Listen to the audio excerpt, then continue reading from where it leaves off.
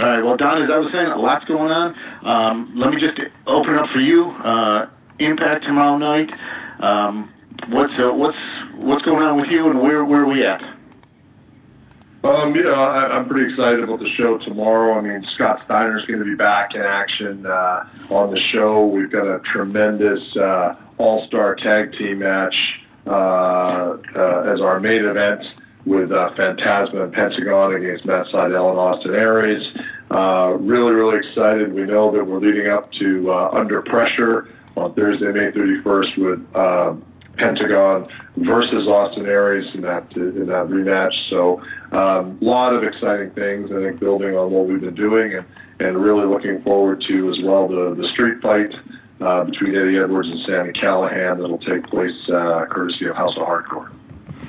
And obviously, that's a very personal topic for you, with all that's going on with Sami Callihan, who's clearly goes by his own rule book these days. Yeah, I mean, listen, to me, it's not a lot different. I like to make coaching analogies, and to me, it's if you coached the Chicago Bulls back in the day, and you had Dennis Rodman on your team. I mean, the upside was the production on the court, and the downside was all of the other issues you had to deal with. But with some talents, there are issues that come along with the package, and sometimes those are issues that you have to protect the talent from themselves, so to speak. And I'm not going to sit here and knock any of our talents, including Sami, which may surprise people, but I would just say, listen, I mean, Sami calls himself the Draw. The numbers bear that out. He's one of the more talked about guys in the business. Whatever the reason is, people can debate that. But Sami is a guy who, as a corporate person, as someone who's responsible for kind of the product we put out there and the talent, Sami is a guy who sometimes is his own worst enemy by what he says, things that come out of his mouth, or the things that he does. And if he weren't the talent that he is, we'd be having a very different conversation about Sami Callihan. But the reality is that he delivers numbers, and the reality is that he creates a lot of buzz.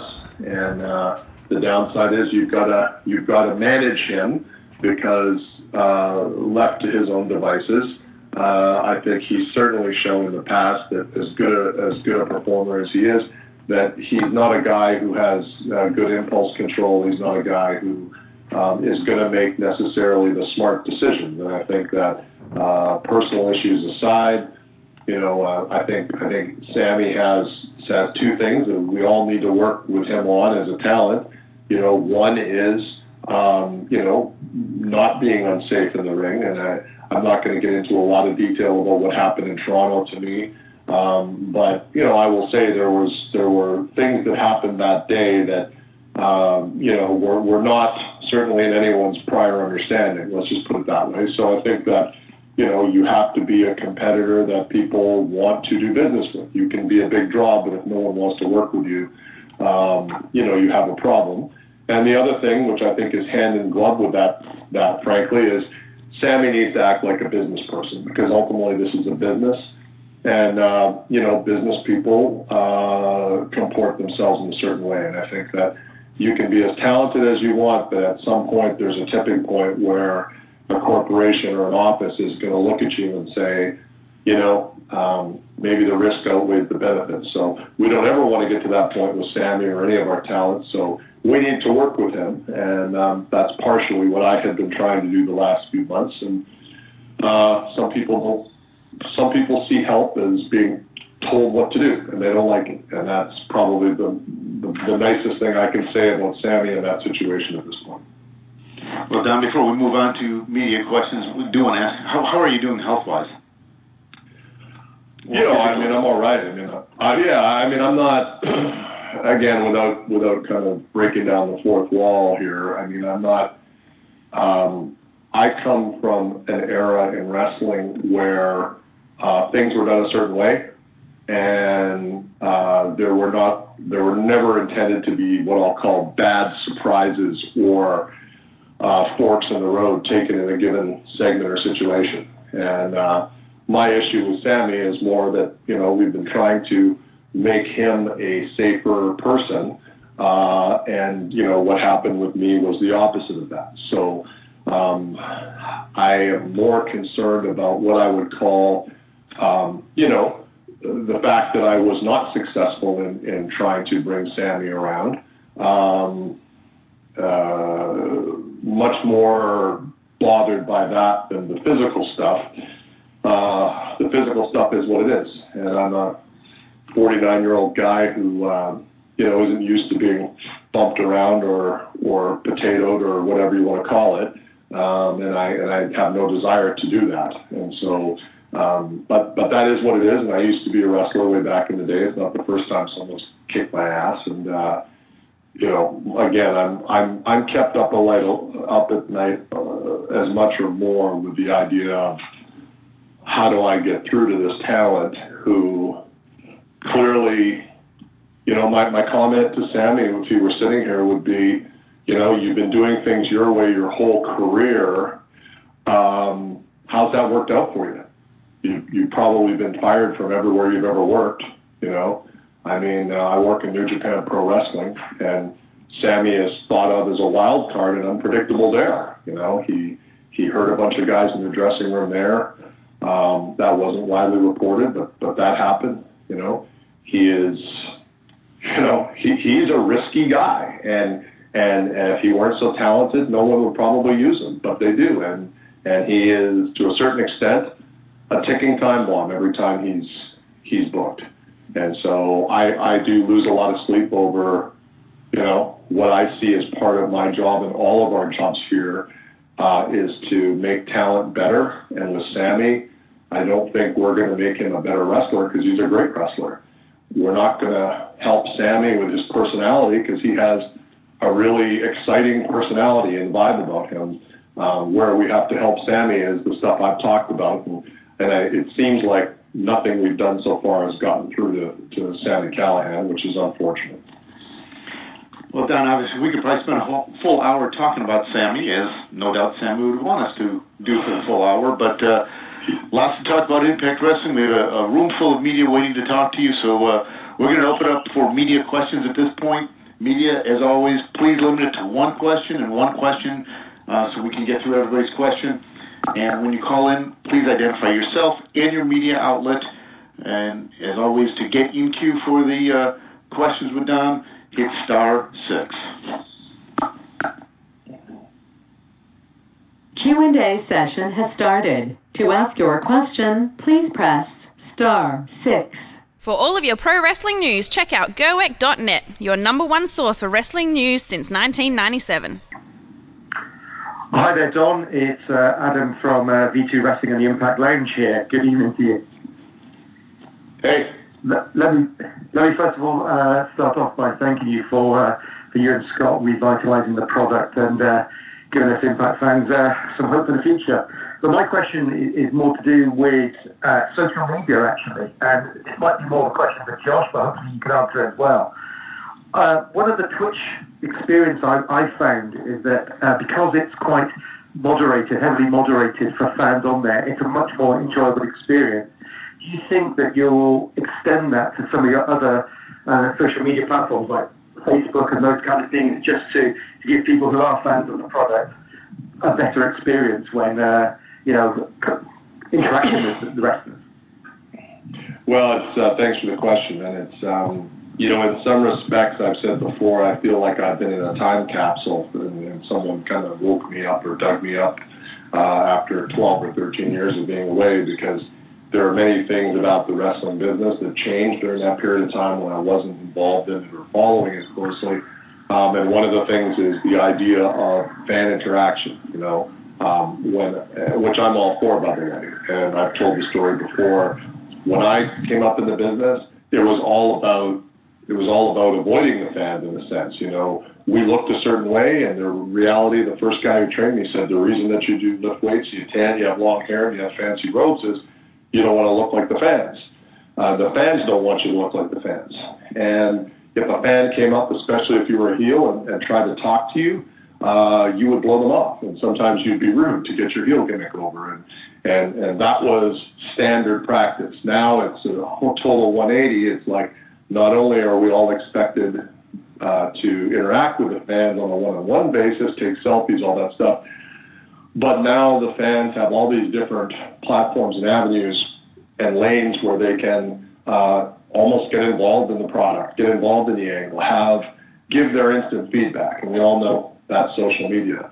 I actually think that's super cool, and I don't pretend to be a social media expert, but I encourage any involvement that we have, whether it's with Twitch or other platforms, that engage the fans. I was able to do a question and answer on Reddit one day and got to kind of interact directly with fans. Interacting on these calls is also great. I was on the chat room in Twitch during one of our events, and I think my sign-in name is Impact Pencil or something like that. A little nod to Paul Heyman there, but I got to kind of start commenting back and forth with what people were seeing in real time. So I think, yes, we would love to see more of that, and I think that there hopefully will be more of that to come because we love to have that interaction. Thanks, Don. Cheers. Hi, Don. It's Chris Glasston from Breakable Quarters. Hi. I really enjoyed your Cyrus the Virus character back in the day. Would you ever consider portraying a heel authority figure in that future? I guess, and I've kind of taken some heat from a couple of news sources this last week, people throwing out the quote that I made when I started here, because of course I got asked that question, because, I was probably the second person in wrestling to do that sort of gimmick, Vince being the first and the best, and then when I was in ECW, and I told the story when I went to TNA, what was then TNA in 2003, and they asked me to be the authority figure there, the director of authority. My initial comment was, authority figures are overdone. We shouldn't do it, but they asked me to do it, and I did it. And I made the comment that, now, 15 years later, 16 years later, people are still doing authority figures, so no, I won't do it. Some people have mistaken my segment this past week, or the footage of what happened between me and Sammy, to mean that Don Callis is now going to be the on-air authority figure. And I can tell you that there are no plans for that. That is not happening. Other than doing my commentary work with Josh Matthews, I am not going to be appearing on the broadcast. And certainly there's always people, especially if they've seen what was done before in ECW or whatever, who go, yeah, but why wouldn't you do it? That would be great, etc. I don't think I have the time to commit to doing it properly. B, I genuinely don't believe that the authority figure thing is a way to go. Could there be different twists on that, which don't involve myself or Scott being on camera?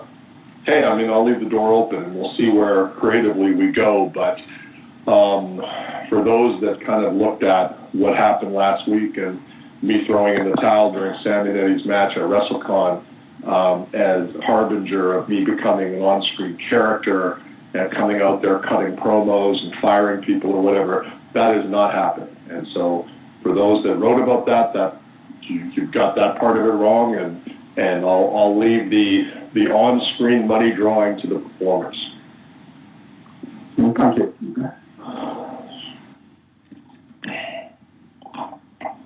This is Ian Carey from SEScoops.com. Don, I hope you're on the mend physically. Just wondering if the Lucha Underground stars are going to be continuing on Impact after Season 4 of Lucha Underground begins airing, and if not, do you have any thoughts you can discuss regarding how you plan to replace the departing talent? So just with respect to the Lucha Underground relationship, I think that's been one of the more exciting stories in the wrestling business the last 3 months.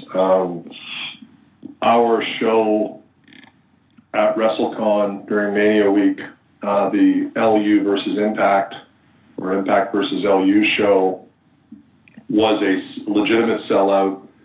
It was one of the most buzzworthy things. In a universe where DC versus Marvel and all that stuff is cool. I think people love stuff like this.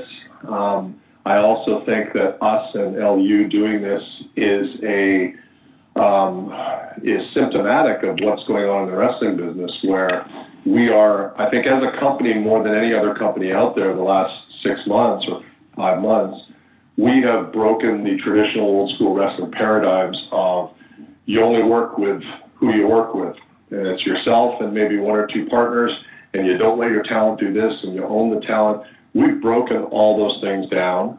We are working, I won't say we're working with everyone, because there's people out there we're not working with, but it's not because we don't want to, it's because we haven't got there yet. So, we're doing some stuff with House of Hardcore, Tommy Dreamer, we're doing stuff with LU, AAA, so we are very open to that, and I think that not just LU, but working with other people as well. But that's been just a wonderful relationship. It's a product that I had liked a lot and followed before we got into the relationship. So I hope that continues. And in terms of departing talent, I mean, of course there had been a tremendous amount of negativity towards the brand the last year before I got here, before Scott and I took this thing over with Ed. There'd been a tremendous amount of negativity. And so that narrative becomes ingrained in people's thought processes. And I think that, sometimes it's like we're waiting for the other shoe to drop as the media going, okay, they're doing good now, but we know this is still TNA, which it's not. But, we've seen this movie for 12 years. When's something bad going to happen? So, and it hasn't. And, people will say, though, like, geez, what about EC3? What about Bobby Lashley? What about this? What about that guy's leaving? And what I always say to that is, first of all, if you were a general manager and you took over a hockey team, some talent's going to leave and new talent's going to come in. And that's the reality of professional sports. And people will say, well, EC3 left. But they don't follow up with saying, but Brian Cage came in, but Austin Aries came in. So it's not like these talents have left. First off, it's not always of their own volition. Sometimes it's a mutual discussion. Well, maybe it is best for both sides to move on to a new place or new territory. But from our perspective, for every EC3 we've lost, we've brought in a Brian Cage. We've brought in a Sue Young. Some of the talent, Austin Aries, Pentagon, Phoenix, some of the top talents, most buzzworthy talents out there. So for the talent that's left, we wish them all the best. Those guys, it was great for me to get to work with EC3 and Bobby Lashley, great guys, real professional dudes, and wish them all the best. And, we're moving on with our kind of group of performers that we're happy with. And as with any sports roster, that roster is going to be evergreen. It's going to be changing, but we think surprises that are good for the fans will be continuing to come. Great. Hey Don, this is Riju from Sportskeeda in India. How are you doing today? Hi. I'm awesome. Hey man, awesome. My question is, it was recently announced on social media that Rich Swann would be coming to Impact Wrestling. Could you shed more light on this, and how did this whole thing come about? Sorry, could you repeat the question? My cell phone just cut out a little bit. Yes. It was recently announced that Rich Swann would be headed to Impact Wrestling for the next round of taping. Could you shed more light on this, and how did this whole association come about? I think that Rich is a guy who has resurfaced on kind of the indie scene out there and working for a bunch of different promotions. As you probably know, his wife works for us and was an advocate for him coming in. So he'll be at our next set of tapings, and he's going to get an opportunity in the same way that other talent that comes in gets an opportunity to show what they can do. Hi, Don. This is Nick Hausman with WrestleZone.com. How are you doing today? Hey, man. Good. Good. I just wanted to ask, you guys have been working so well with so many promotions. Obviously, the big All-In event did 10,000 tickets in like half an hour this past weekend. They've been working with Ring of Honor and New Japan, and now NWA as well. Have you guys talked with Ring of Honor, New Japan, or even the All-In crew about doing anything with those parties? There's no official, no official discussions. I mean, certainly, I consider Cody a friend and really a great turnaround story in terms of where he's come as a performer in the last year or so. And the Bucks, of course, I'm very close with through Kenny Omega. So I was just ecstatic for those guys to be able to move that amount of tickets, which is incredible, frankly. And to do it in 30 minutes or whatever the actual time was is awesome. So I think that arrangement is a great example of something that I and Ed and Scott have been speaking about for a few months, which is really our last year or so, maybe year and a half, seeing a sea change in where professional wrestling is at vis-a-vis the independent wrestler. The independent wrestler, to an greater extent than I think that I can ever remember in the business, the independent wrestler now has control over his own destiny and has options and has some power, and that's partially due to social media and partially due to people like Cody and the Bucks taking risks on things like All In and making that a kind of destination in people's minds for, hey, we're not only going to see a wrestling show, we're going to send a message to the wrestling world that, hey, this can happen, at this level. So I think it's what happened with All In is indicative of where the wrestling business is at with respect to the boys. And that also is reflected, I think, in our attitudes around wrestler IP and things like that. It's a different business than it was 10 years ago. Don, we're going to go to an email question from Chad Henderson, who writes in, who do you see as a future potential face of Impact Wrestling? Wow. I mean, it's a good problem to have that I can't just blurt out who it is, because I think that I like our roster so much right now that I think there's a lot of answers to that question. I think obviously Austin Aries is the type of guy you can build a promotion around, a kind of a Nick Bockwinkel-esque kind of a performer, very cerebral, great representative.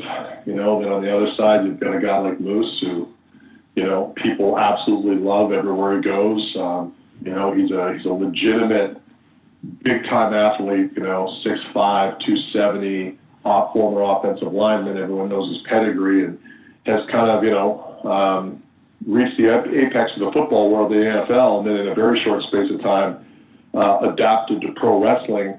Probably one of the great transitions from football to wrestling. I'd have to go back to my old days watching AWA and Russ Francis, the tight end of the New England Patriots, who used to wrestle in the off season because his dad, Ed Francis, at one point ran the Hawaii territory. So Moose is incredible, and I think that's a guy who, potentially is a guy who could be a flagship. But then I'll throw it out there. I mean, Sami Callihan. I mean, aside from the fact that Sami is all of the things that I said, he is a great wrestler who doesn't back down, who's full speed ahead, and who's a fascinating character. I mean, people remember guys like Raven back in the day in ECW, and it's like that complex character that is fundamentally flawed and imperfect, but also you can't take your eyes off him. So a guy like that, Eddie Edwards, I mean, if we can get Eddie thinking about something other than Sami, I think Eddie would be a good face of the company.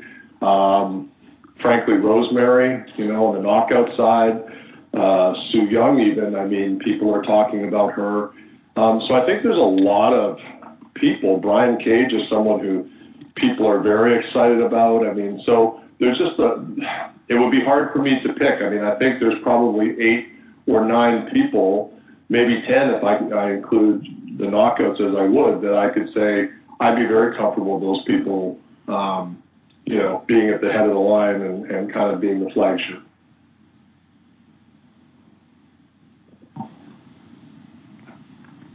Hey, Don. Hey. This is a big fear, Ego Total from Israel. How are you doing? Hey, man. How are you? I'm good, man. You've been talking about your partnership with other promotions, and the wrestling scene in Israel been on a rising over the past few years. We've got the wrestler Tomer Shalom over Destiny Wrestling at Canada. And we got the Israeli Wrestling League that's been hosting a few of Impact wrestlers over the past few years, like Robbie E., Matt Seidel, Devon Eriks. And I was wondering if Israel is one of your targets for partnerships in the future. Yeah, certainly. I mean, I think one of the things that's unique about Impact is that we really are a global brand in a way that a lot of other companies in wrestling just are not. And that's not meant as a knock. It's just positioning where we're at. I mean, we're not a company that only, we're not only doing our TV here, we're in a lot of countries globally. And I think that, the first step is always to expose fans in great places like Israel to the product.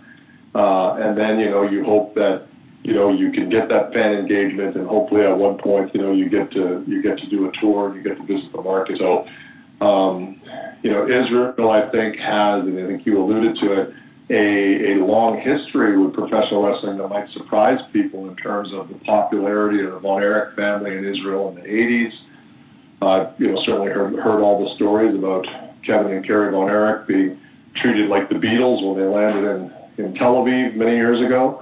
So I think that, it's when people have those memories that are kind of downloaded into their culture and into their brains, then it always makes it an appealing market to access. So I would love to see us do something in Israel in the future, and hopefully be able to talk to you soon when we're in market at some point, hopefully, and look forward to working towards a goal like that, because, boy, that would be pretty cool.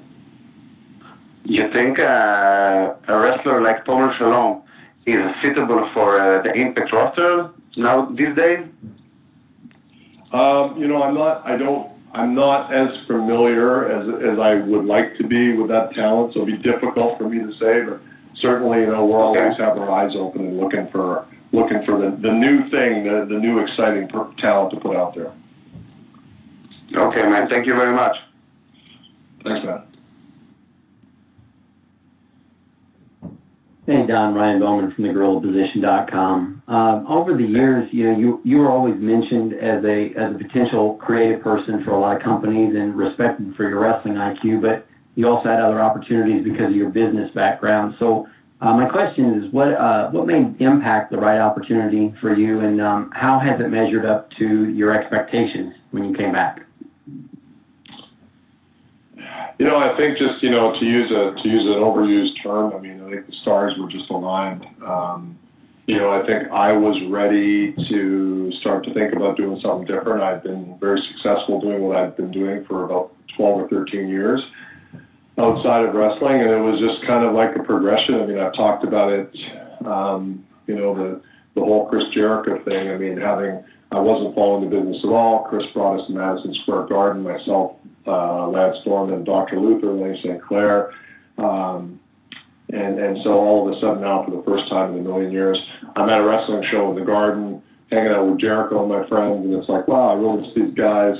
Interesting thing about the Garden for me was my debut for Vince was in the Garden in '97, and then there I was back with Chris. That didn't make me want to get back in the business, but it did get Chris and I talking a lot more, and then that led to Chris offering me the podcast, Killing the Town, which I would end up doing with Lance. And at that point, again, I still was really not looking at, hey, I need to get back in the business full time. It was more, well, this is cool. I'm having fun talking wrestling with my buddy Lance, which we used to do on the phone all the time, and maybe I can monetize some of my historical wrestling knowledge through the podcast as just an extra revenue stream.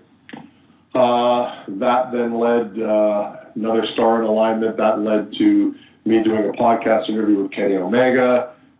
Kenny's uncle, the Golden Sheik, helped train me. He was a wrestler in Winnipeg. I gave Kenny his first break on my wrestling shows in Winnipeg in like 2000, I want to say, or 01, when I was a promoter. So we had that connective tissue. Interviewed Kenny for the pod. 2 weeks later, Kenny told me he was looking to try to get me to New Japan to do the commentary. Again, I kind of thought, well, it's not a full-time thing. I can go there once a month, use my vacation at work, and go do my thing. And again, thinking of it as a part-time thing. And in the meantime, I mean, Leonard Asper, who is an incredibly well-known person and businessman, and his family as well, in my hometown of Winnipeg, had purchased, through Anthem, had purchased Impact Wrestling. So that kind of got on my radar. Well, isn't this interesting? And then in really over the course of like a month, I would say it kind of went from Scott and I having some phone discussions to us having a meeting and me going, holy cow, I think, like, you know, in that scenario, I think you look at reasons why you wouldn't do it. And I was having a real hard time finding any reasons that I wouldn't do it. And so, I mean, I've always been in my life big goal driven. And so this to me seemed like a pretty big leap to get back in the business and to look at turning the company around from where it was. And we've been very fortunate that Anthem are great partners and very supportive. And it's not something that if a year ago you had told me this is what I'd be doing, I would have laughed and said, yeah, right. But it literally just, I mean, for those that believe in things are supposed to happen a certain way, I mean, I guess maybe you would say that about this situation. Thank you very much. Thank you. Hi, Don Lewis here from the Tap That Wrestling Podcast Network. How you doing today? Hey, man. Doing all right. That's good. Good to hear. I have a question. I was wondering what your thoughts would be in making the Explosion TV show possibly a showcase for X Division wrestlers with matches featuring new young talent. Yeah, I mean, I think, you know, we try to feature newer, different talent on Explosion from time to time. I don't like the idea of kind of segregating the X Division talent on their own show. I think, you know, sometimes that could be viewed through the lens of, well, these guys are not at the same level as the people on the main show. So I don't know that that's something that we would consider doing. You know, I think if I was here in 02, 03 or 03, 04 when the X Division was kind of the talk of the wrestling world in some circles. And I think now, you know, we have a world where we have an X Division. And I think the question is, you know, what's next for the X Division? And it's not something I'm going to actively reveal on a media call, but I will say that I don't see Explosion being turned into an X Division show. I think those are some of the best young athletes in the business. I think we want to give them the top platform to show what they can do. Okay, thank you very much, Don. Cheers. Hey, Don, it's Mike Young from ProWrestling.com. How are you doing today? Hey, man, how are you? I'm good. First of all, as a longtime New Japan fan, I just wanted to say thank you for the awesome work you do with Kevin Kelly in New Japan. And I was just kind of wondering, with you kind of working there first and then sort of getting this Impact Wrestling gig, was there any pushback from either side as to, you know, when you're talking with Impact, you know, can I keep doing the New Japan thing? And talking with New Japan, can I keep, you know, is there any pushback from either side, or how's that relationship been kind of going between two companies? You know, I think good. I mean, I think that, you know, I go back to the Impact kind of concept that Ed Nordholm is championed and Scott and I have been a part of, which is, you know, we want to be flexible about talent and where they work and having partnerships. So I think that, you know, if we had a problem with me having a relationship with New Japan, that would go against kind of the policy that we've instated, which is we're open to working with people. So, you know, there was never an issue with that. I certainly love my time in Japan. I've been there, over 20 times, I guess, in the last year and a half. And working with Kevin's great, and I love working with Josh as well. It's a challenge for me because it's like, you know, I'm not a cookie cutter color commentator. I mean, I adapt to my environment. So I think I would be doing fans a disservice if you saw the same Don Callis commentating with Kevin Kelly as you do with Josh, or the reverse. So it's really, a great color commentary was one of the jobs I loved in wrestling because it was really about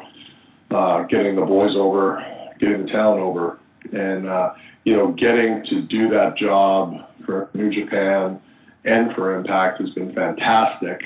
And I have I'm obviously Impact keeps me busy. I mean, it's not a 40-hour work week. It's all the time. It's 24/7. And sometimes when I'm in Japan and I can just be at the New Japan show in the back, talking to Kenny, talking to Cody, talking to Guerrillas of Destiny, it almost feels like you're in the locker room and you're part of the crew, which is as a former performer is something I miss. So I do enjoy that, those 1 or 2 days a month that I'm in Japan. And it obviously, it's led to a lot of other stuff. I mean, I had not done color commentary since basically ECW when I started in New Japan last year. So it's been a great ride, and working with Kevin's been great. I had a great chat with Jim Ross at our LA show in Long Beach, Strong Style Evolved, and I told JR that I certainly hope that he and I would get to work together sometime in the future. We had worked together a few times in WWF at the time, and so that's something you may see down the line is Jim Ross and Don Callis calling something. I don't know, but certainly I'm open to it, and I think as a management team we're real open to working with everyone. All right, thanks, man. Whoops. Sorry, Mike, I cut you off a drop early there. Don, we're going to go to a email question. Post Data OK writes in, what is the chance of Impact moving the weekly show to different cities?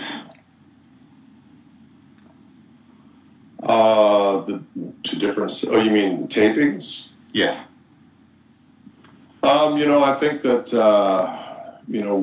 we've been saying all along, Scott and myself, that, we're not, I think at some point people have said, well, are you guys just going to be in Orlando? And then other people thought, oh, this is a Canadian company. It's going to be run by 3 Canadian guys, owned by a Canadian guy.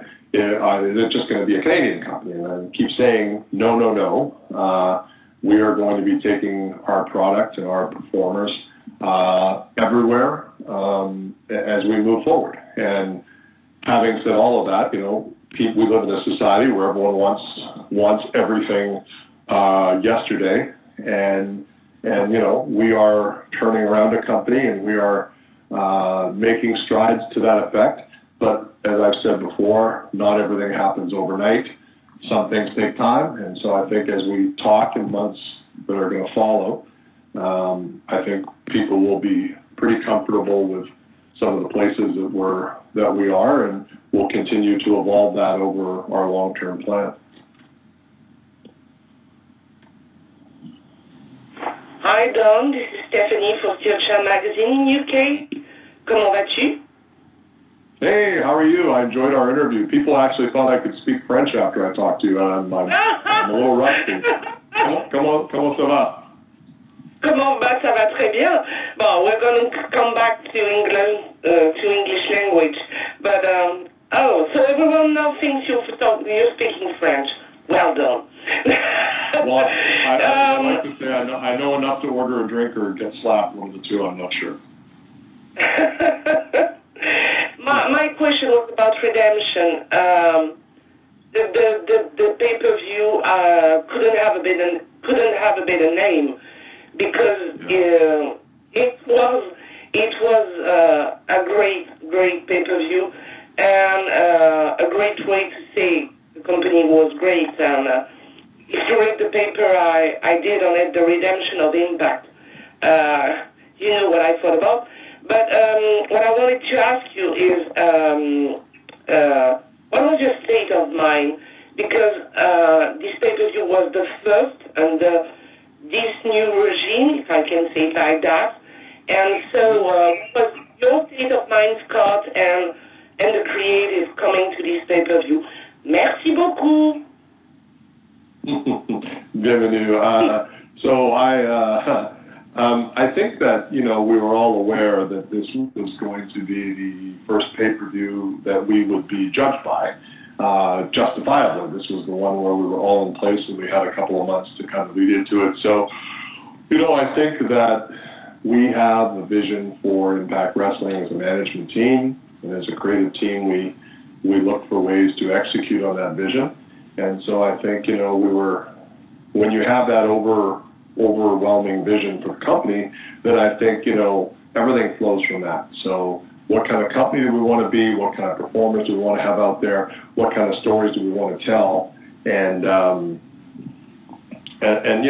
from a creative perspective and a performance perspective, Redemption was a part of that vision. And I think, overwhelmingly, as you said, positive feedback. And so we're happy about that, but we're not going to rest on our laurels. We're going to continue to grind away. I'm in creative meetings this week with the whole team, which is not just me and Scott, with Sanjay Dutt, Jimmy Jacobs, Abyss. I mean, we're all part of the team that puts these things together, that gets the stuff out there. So happy that you enjoyed Redemption, and we're looking to build on that success as we roll towards Slammiversary, which I'm just super pumped about.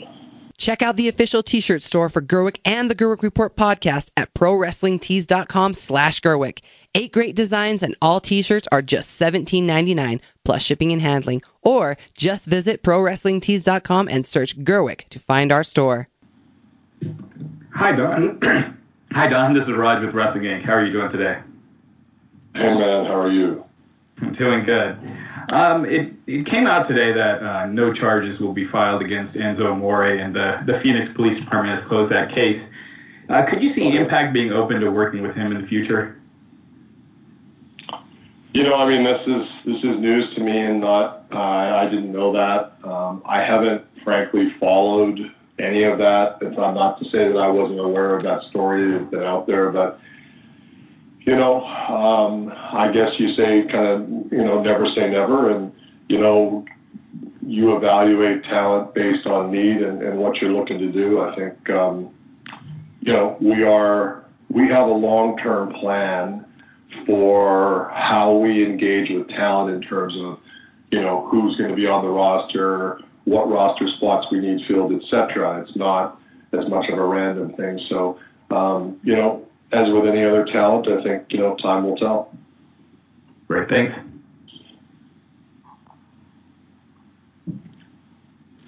Don, that seems like a perfect segue to an email question from Warrior G, who asked, what are the company goals for the next year and for the next 2 years?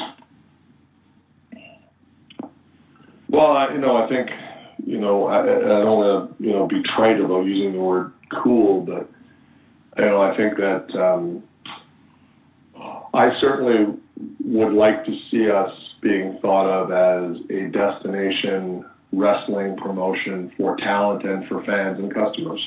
Part of that is the cool factor. I think we have made some strides in that area, but I would like to see us working with more partners, being more open. I would like to see us, from a corporate standpoint, doing our jobs to position both the company and the talent that drive a lot of the interest, to position those things in a way that makes Impact Wrestling, like New Japan has been arguably for the last 3 years. We would like to be that cool company, that company that everyone's talking about. And I think we're well on our way, and I think the people that go for this ride with us are going to be pleasantly surprised at what the outcome's going to be. Hey, this is Viju from Sportskeeda again. My question is, what happened with Alberto El Patron that led to the Redemption main event being changed?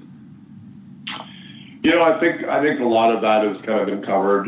I don't have anything new to add to that. Certainly we wish Alberto all the best in the stuff that he's doing and with his life. And,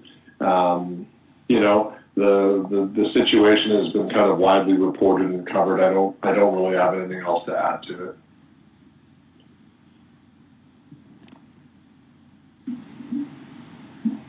Hi, it's Chris from Facebook again. Eli Sears with the Fiend should have been considered on the latest episode of Impact. What do you think of Should be as a talent, and can you give us an update on his position in the company? And sorry, I don't know if it's the connection or it's on my end, but I literally didn't hear any of that. Ross, can you help me out? No, I heard the question, but it was really garbled at my end too. Could you repeat the question once more? Okay, I said Eagle Eye viewers would have seen Sugar Dunkerton on the latest episode of Impact. What do you think of him as a talent? Could you give us an update on his position in the company? Ross, I'm not getting who the talent was. I apologize because I can't hear the name of the talent you're mentioning. It's really Sugar Dunkerton. That's it. What's the name? Sugar Dunkerton. Yeah. I think I've seen him wrestle once. He's as I recall, it was a long time ago, back in January. I think he's a charismatic guy. And I think that the fact that there are talents out there that are interested in being on Impact Wrestling is a kind of a commentary on how the management team is and the talent that works with us, where we're taking this company, that there are talents like that out there who make us a destination for where they'd like to work. Thank you. You're welcome. Hey Don, this is Adik Fear from Ego Total Israel. Hey man. Hey. We talked about, you've been talking about Redemption earlier, and we saw at Redemption the debut of Tessa Blanchard and the comeback of DJZ. What are your expectations from those two talents in the near future eventually at Impact? I think start with DJZ. I think what a great young guy, and tremendous talent, great athlete, and obviously has his own very heart-wrenching kind of story to tell. And this has been kind of a redemption year for him as well, I think. And he looks to be better than 100%, and a guy who I think has the potential to be someone that young people that watch our show get real excited about. So I think he's definitely got a real coolness about him. Tessa Blanchard, I would just say, she's just she's a phenomenal talent. I don't know how else to put it. At her age, to be as advanced and polished as she is, to have the edge and the fifth gear that she does is really not a typical thing necessarily in wrestling. It's kind of like that package. She calls herself a total package. She really is. She's smart. She's beautiful. She's dangerous. She's a phenomenal wrestler. She looks like a star. She carries herself like a star. And I guess none of that should surprise us, given who her dad and her stepdad are, and she would have been taught by some of the best. So I think that she's someone who has the ability to really get fans excited, and for real good reason. She's excellent. Great, man. Thank you very much. Okay. Stephanie, again, Postil Channel again. My question was about we'll just talk about Tessa Blanchard, and you currently have in the roster 3 very interesting talents in Taya, Brian Cage, and Tessa Blanchard, who are really used to doing intergender matches. Is it something you could imagine put on the show? I guess I would just say, and I don't mean this to be a cop-out, it's not something I don't think it's something that any of us have spent a lot of time thinking about. So I know that's not maybe the most in-depth answer that you would have liked, but it's not something that we've spent a lot of time thinking about, and not something that I think you should expect to see anytime soon. Or something more hardcore? Pardon? Or hardcore things like the Barbed Wire Massacre or things like that.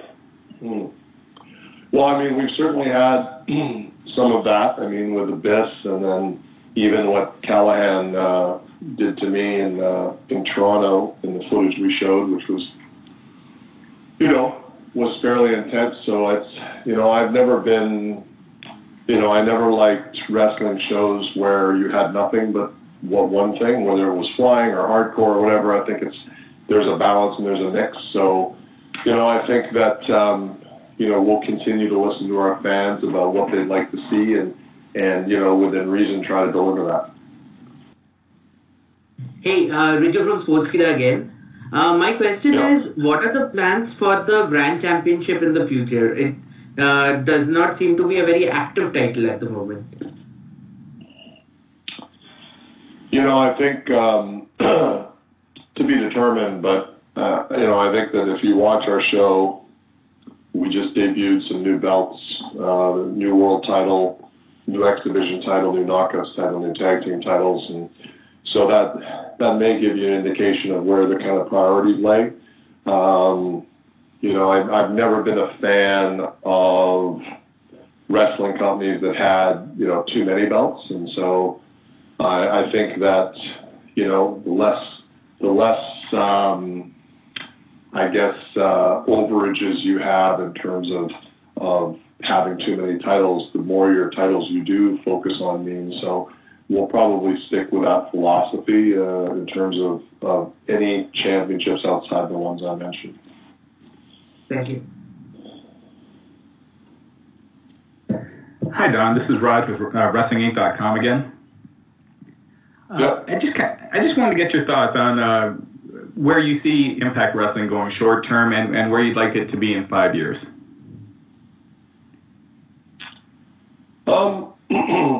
Short term, I think we will continue with the plan that we have made. It's, continue executing the plan to move the company forward. I think 5 years from now, we'd like to talk about a company that has grown exponentially in terms of revenue, in terms of buzz, and in terms of a talent roster. Great, thank you.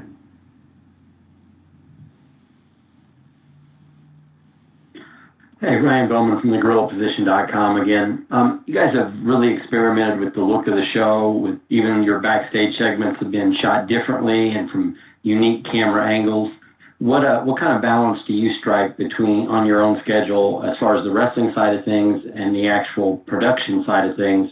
And are there any other visual changes we can keep an eye out for coming up? Yeah, I think that we're always looking to improve the product. I think that if you look at, Slammiversary coming up, which I am so pumped about, Sunday, July 22nd in Toronto at the Rebel Entertainment Complex, I think, you're going to get a very different look and different feel that I think people will have to experience, and they're going to have a ball with that. So I think, we're like with every part of this company, we're always looking to make improvements. So production is just one of those areas. Hi, Don Lewis here again from Tap Out Wrestling Podcast Network.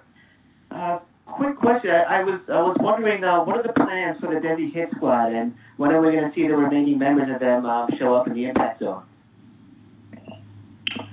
I actually received an email from Gama Singh, the great Gama, yesterday.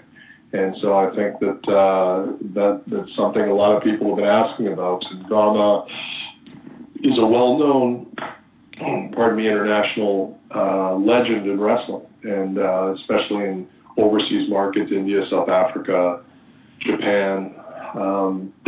So Gama he lives in Calgary, as many people know. And, obviously a legend of Stampede Wrestling. So he has been training some of the Desi Hit Squad crew, and some of those crew are, have not been seen yet, in terms of getting them ready for what they're going to do in Impact. So to answer your question, I think you should be seeing Gama and the Desi Hit Squad featured sometime fairly soon. Very good. Thank you, Don. Hey, Don, we're going to go to an email question. She writes in wanting to know your thoughts about the Knockouts division as it stands now. People such as Taya Sienna, Allie, and Rosemary have been around, and relative newcomers Tessa, Su Yung, Kiera Hogan, and Madison Rain returning. Where do you position this Knockouts division right now versus past Knockouts divisions?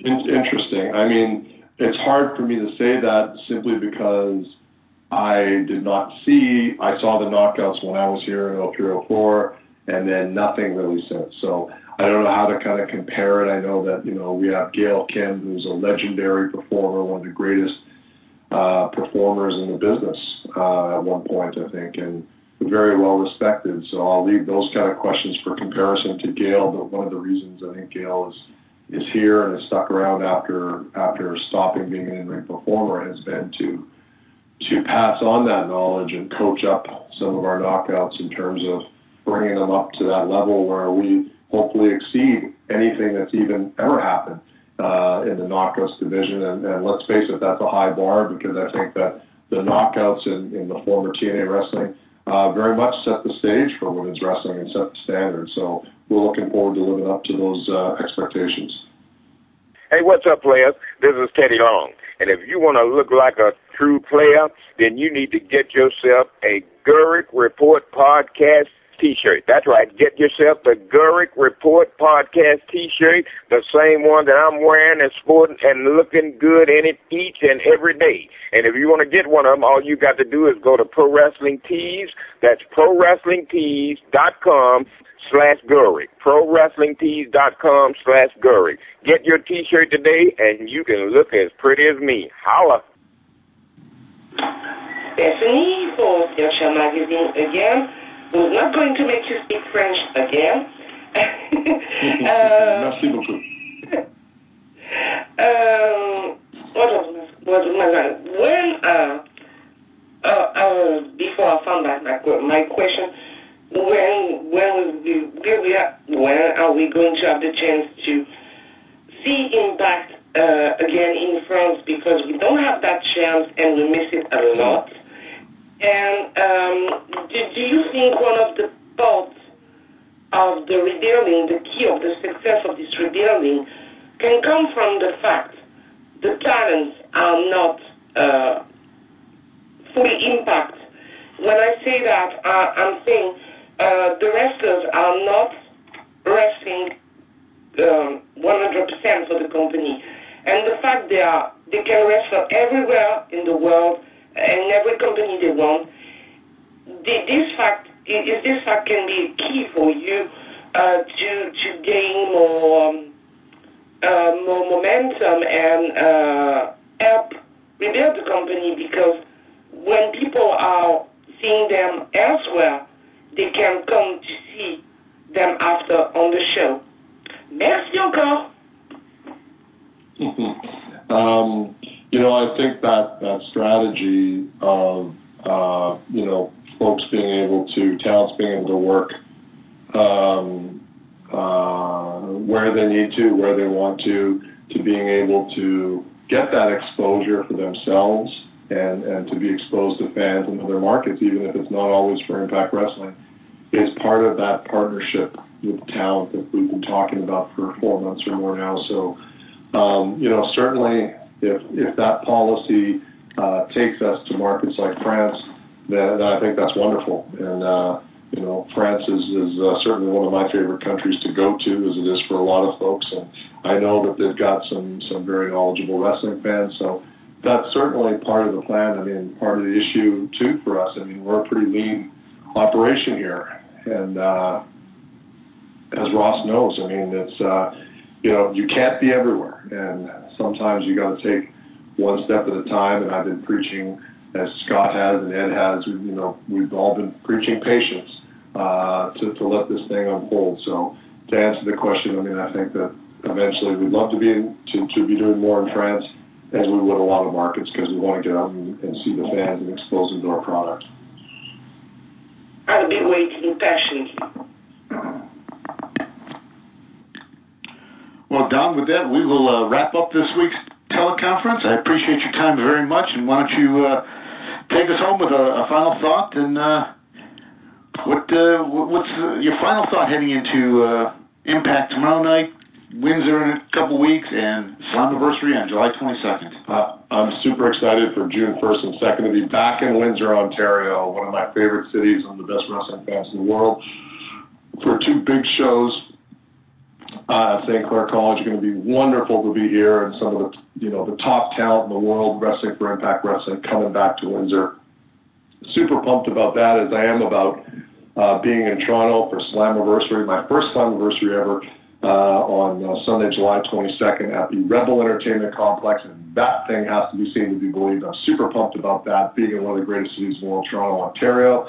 And then I've got my DVR set and ready to watch it live. Actually, going to have a little viewing party at my house, I hope, tomorrow night for Impact on POP, Fight Network in Canada. We've got a street fight between Eddie Edwards and the much-talked-about Sami Callihan, courtesy of House of Hardcore. Obviously, the decision was made last week by us in the management committee that any further violence and interactions between Sami and Eddie would need to happen outside the purview of Impact Wrestling. So very quickly, as you can imagine, promotions all over the world wanted to sign those guys to bring their unique brand of their blood feud, if you will, and House of Hardcore was able to secure that. So we're going to have that footage for you tomorrow night on POP, as well as a phenomenal tag match at the end. Great main event between Phantasm and Pentagon against Matt Sydal and Austin Aries, and I think that tag team of Austin Aries and Matt Sydal is, with a little time, could probably win tag belts all over the world. Those guys are great talent. So I'm just super pumped for the show tomorrow night. Like I said, going to have some friends over, check it out. I like to watch it live simply because, although obviously I'm involved in the product and whatnot, you like to see it unfold as a 2-hour show. So super pumped about that, and encourage everyone to check us out. Download the GWN app, subscribe. Lots of great matches on there, not just my match with Eric Watts from 2004 where I won control of the company. There's some actual great wrestling on there besides me walking and talking. So encourage people to do that. Check us out on Twitch. Check us out at our .com site. Check us out on Facebook. Just check us out. And we're doing this for the fans, and it's been great to be able to talk to some of the media today. All righty, Don. Appreciate it. Look forward to seeing you a couple weeks in Windsor, and media, we'll talk to you next week. Thanks, guys.